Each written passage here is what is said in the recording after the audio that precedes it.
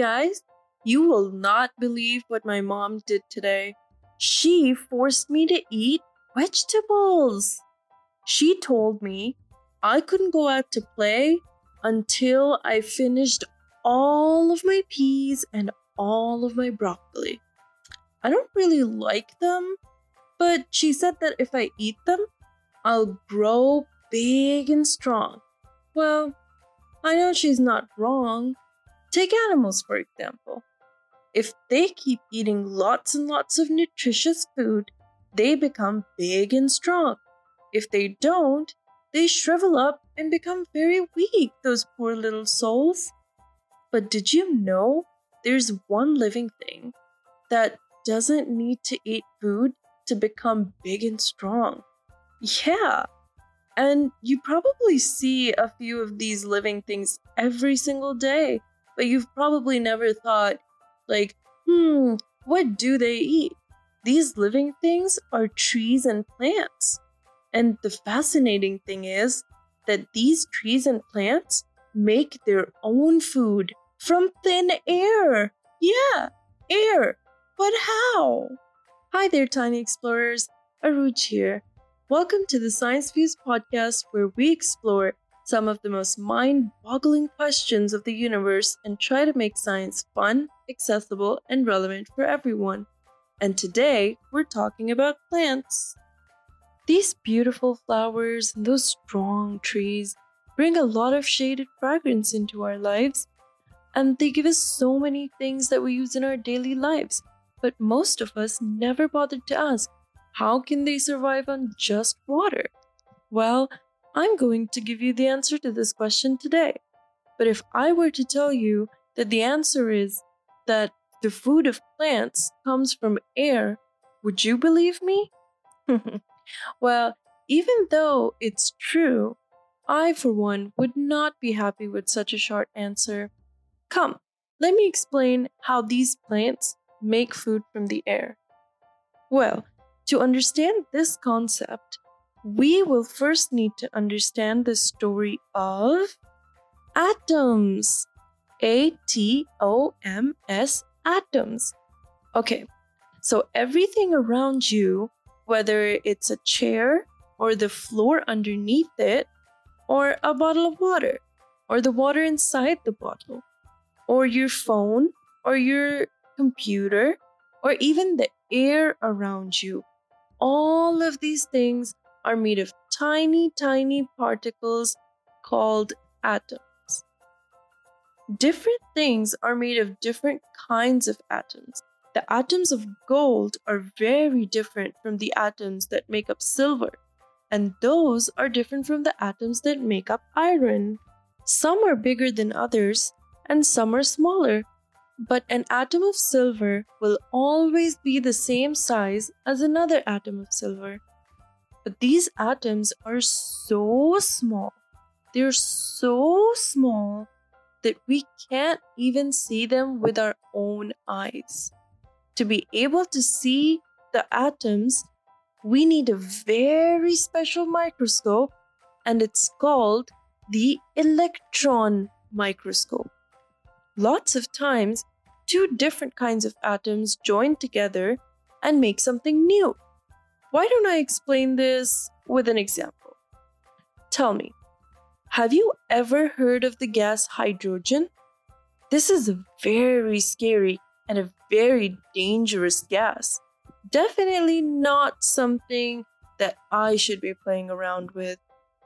If hydrogen catches fire, then it could cause a really big, powerful explosion. And then there's this other gas that you've definitely heard of. It's called oxygen. This is the gas that we breathe in.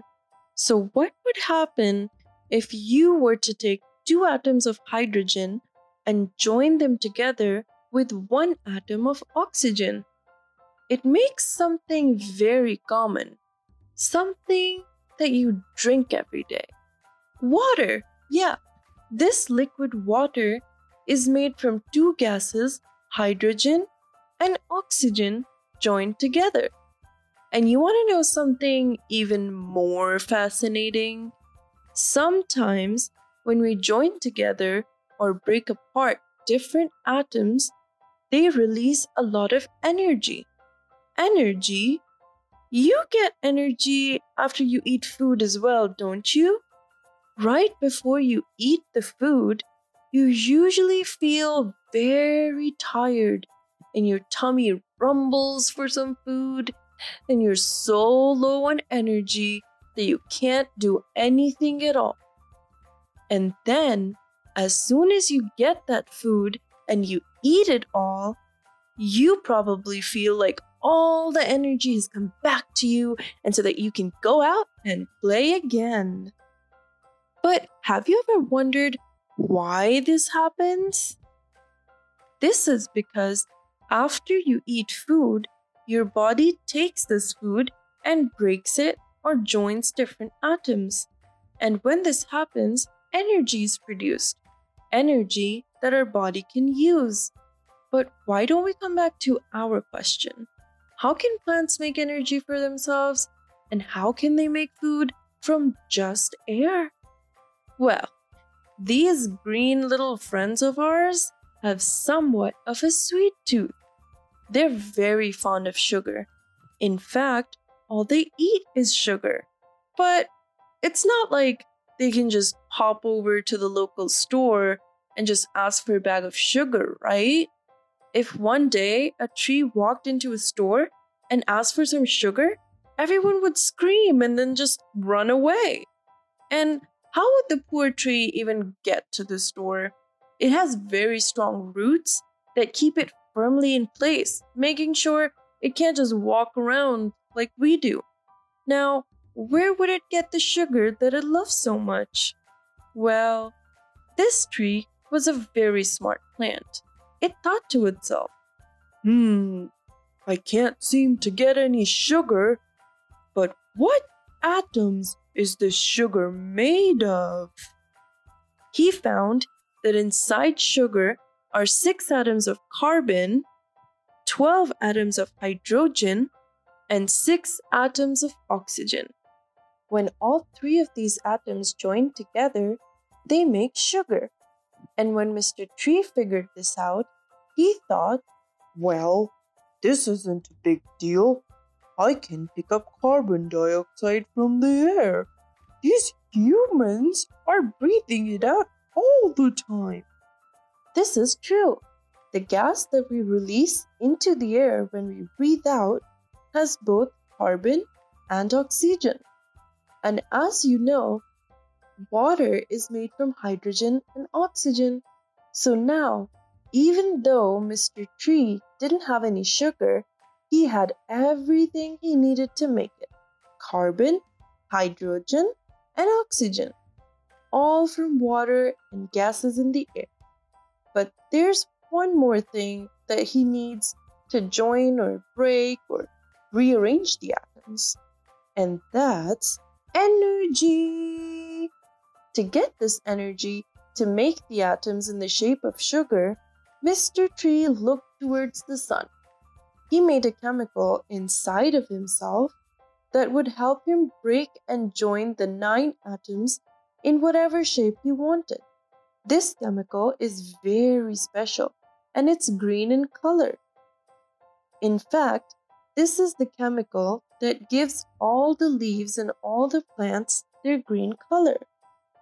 Well, now making sugar is no trouble for Mr. Tree. Just like that, he grabbed the carbon and oxygen from the air and the water from its roots. And then it grabbed the light from the sun to put all of these atoms together to make itself some sugar. And scientists gave this process the name photosynthesis. Interestingly, in all this back and forth of atoms, there are 2 atoms that are left behind. They're the atoms of oxygen, and the tree releases them into the air just like that. And that is where the oxygen we breathe comes from. Wow, trees are so nice to us. They even give us the oxygen that we breathe. If it wasn't for them, what would we do? Anyways, The tree eats the sugar that it makes for itself, and then when it's all done and there's still some sugar left over, it saves it inside a part of its body. This part is what we call the fruit. Yeah, and without a second thought, we steal its hard earned fruit and eat it up just like that. But don't worry, that's okay. The plants have lots of sunlight and air and water. As long as they have all these things, they can keep making food for themselves. But the next time you're eating a fruit, do remember all the effort that went into making it. Well, all this talk about fruits and plants has made me super hungry. I think I'm going to go and fill my stomach with those apples that I put into the fridge. But I'll meet you next time with another fascinating question of science. Until then, this is your science communicator Aruj signing out.